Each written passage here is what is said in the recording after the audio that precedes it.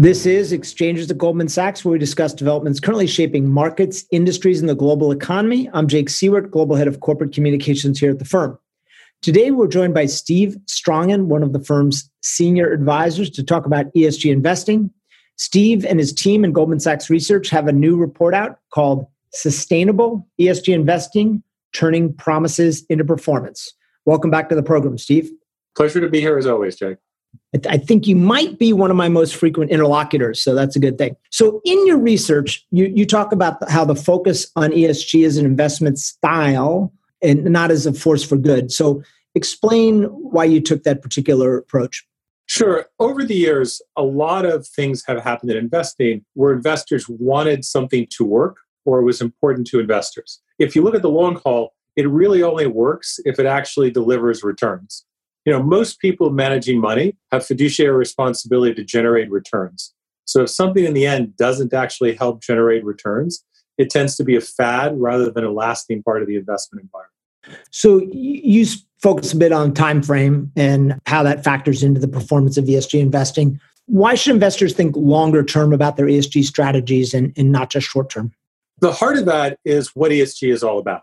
ESG is really a belief, an idea that if corporations have respect for human values, care about the environment, care about diversity, care about the way the company itself is managed, that's going to make it a better company in the long haul, that's going to allow it to take better advantage of various opportunities. It's not like cost cutting, where you do it today and the return is tomorrow. These are things that are going to unfold over 2 years, 3 years, 5 years, 10 years. And unless the investor understands that, they're going to end up very disappointed. So what is the proper time frame by which to judge and measure ESG performance?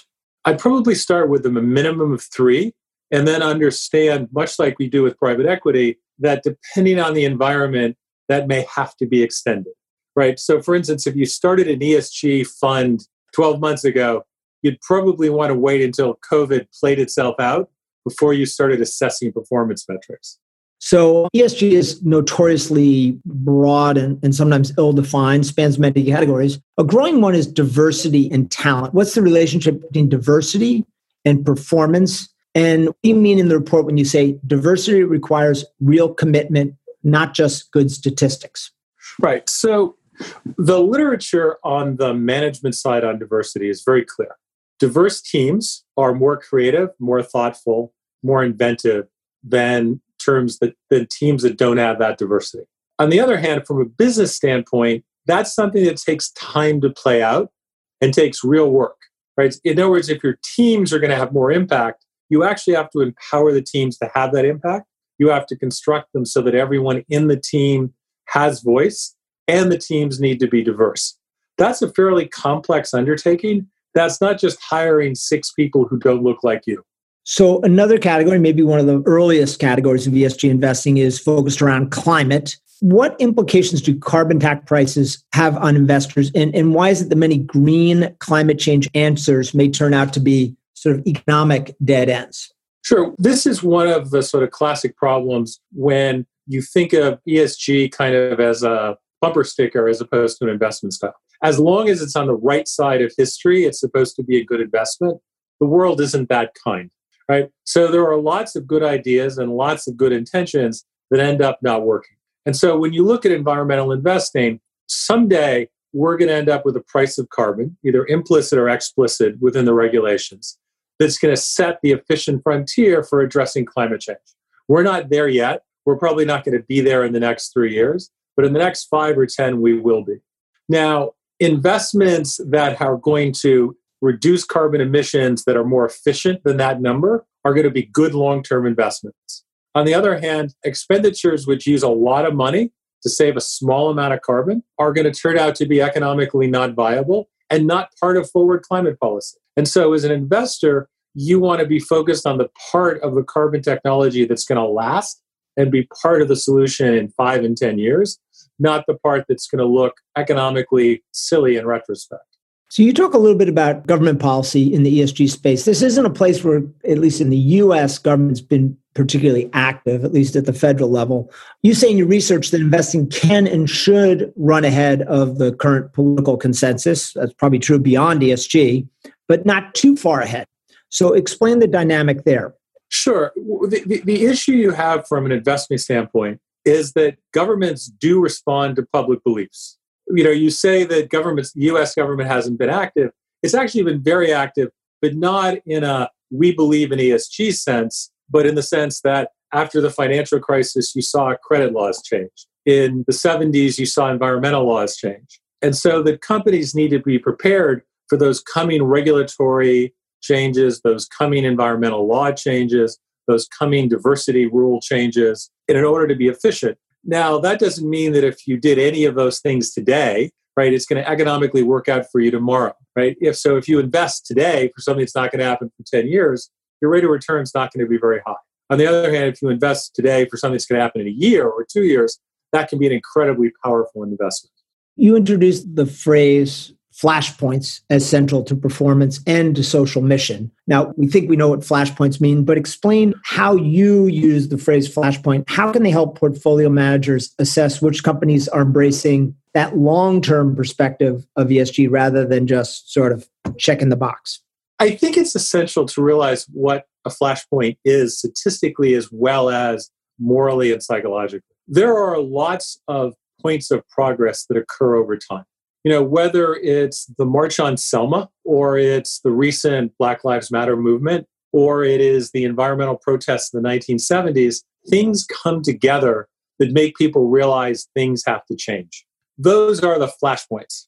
They aren't easy to predict, not their form or their substance. Nevertheless, we know, the sort of march of human dignity, that rights expand over time, they don't shrink over time. That respect for people's lifestyle increases over time. It doesn't move backward.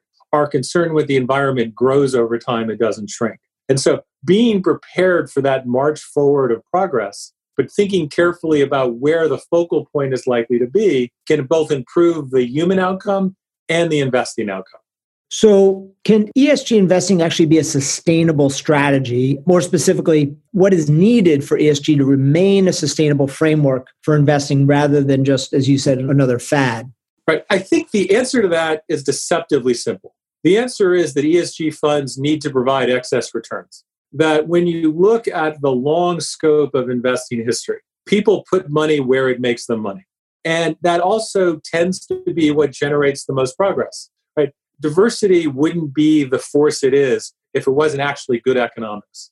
We realize when we look at what's going on in climate that the economics will force us to good climate policy, even if our beliefs don't. And so understanding that forces you to realize that if you're going to invest for the long term in ESG, you actually have to do it in a way that's going to make money for your investors. Understanding which parts of the environmental movement actually will end up profitable and will end up part of the long-term solution. What types of commitments to diversity actually make your workforce a good workforce that will make you competitive for the long haul is essential to running a business long haul. It's also going to generate returns for the business and generate returns for the investor.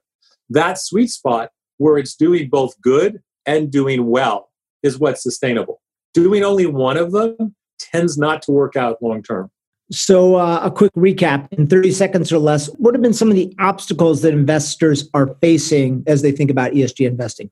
I think metrics and the easy answer has been the problem. ESG is at its heart a very nuanced, deep concept, and people would like it to be simpler than it is, right? A checklist of things that if you do them, you're a good company. Separate chairman and CEO of a company. Sign a green pledge. Commit yourself to diversity targets. It was actually that easy to do these things. Both the investing and the doing would be straightforward. The trick is understanding the difference between having diverse statistics and giving diverse people voices. It's the difference between efficient environmental policies that make good sense for the economy and good sense for the environment versus ones that just sound nice. It's governance that is good in practice, not just on paper. Those are the things that really make ESG work long haul. All right, Steve, thanks for joining us today. A pleasure as always. Make sure to check out Steve's report, Sustainable ESG Investing, Turning Promises into Performance, available wherever you get your Goldman Sachs research. That concludes this episode of Exchanges with Goldman Sachs. Thanks for listening. And if you enjoyed the show, we hope you subscribe on Apple Podcasts and leave a rating or a comment. Tune in later this week for our weekly markets update, where leaders around the firm provide a quick take on the latest in markets. This podcast was recorded on Monday, July 13th in the year 2020. Thanks for listening.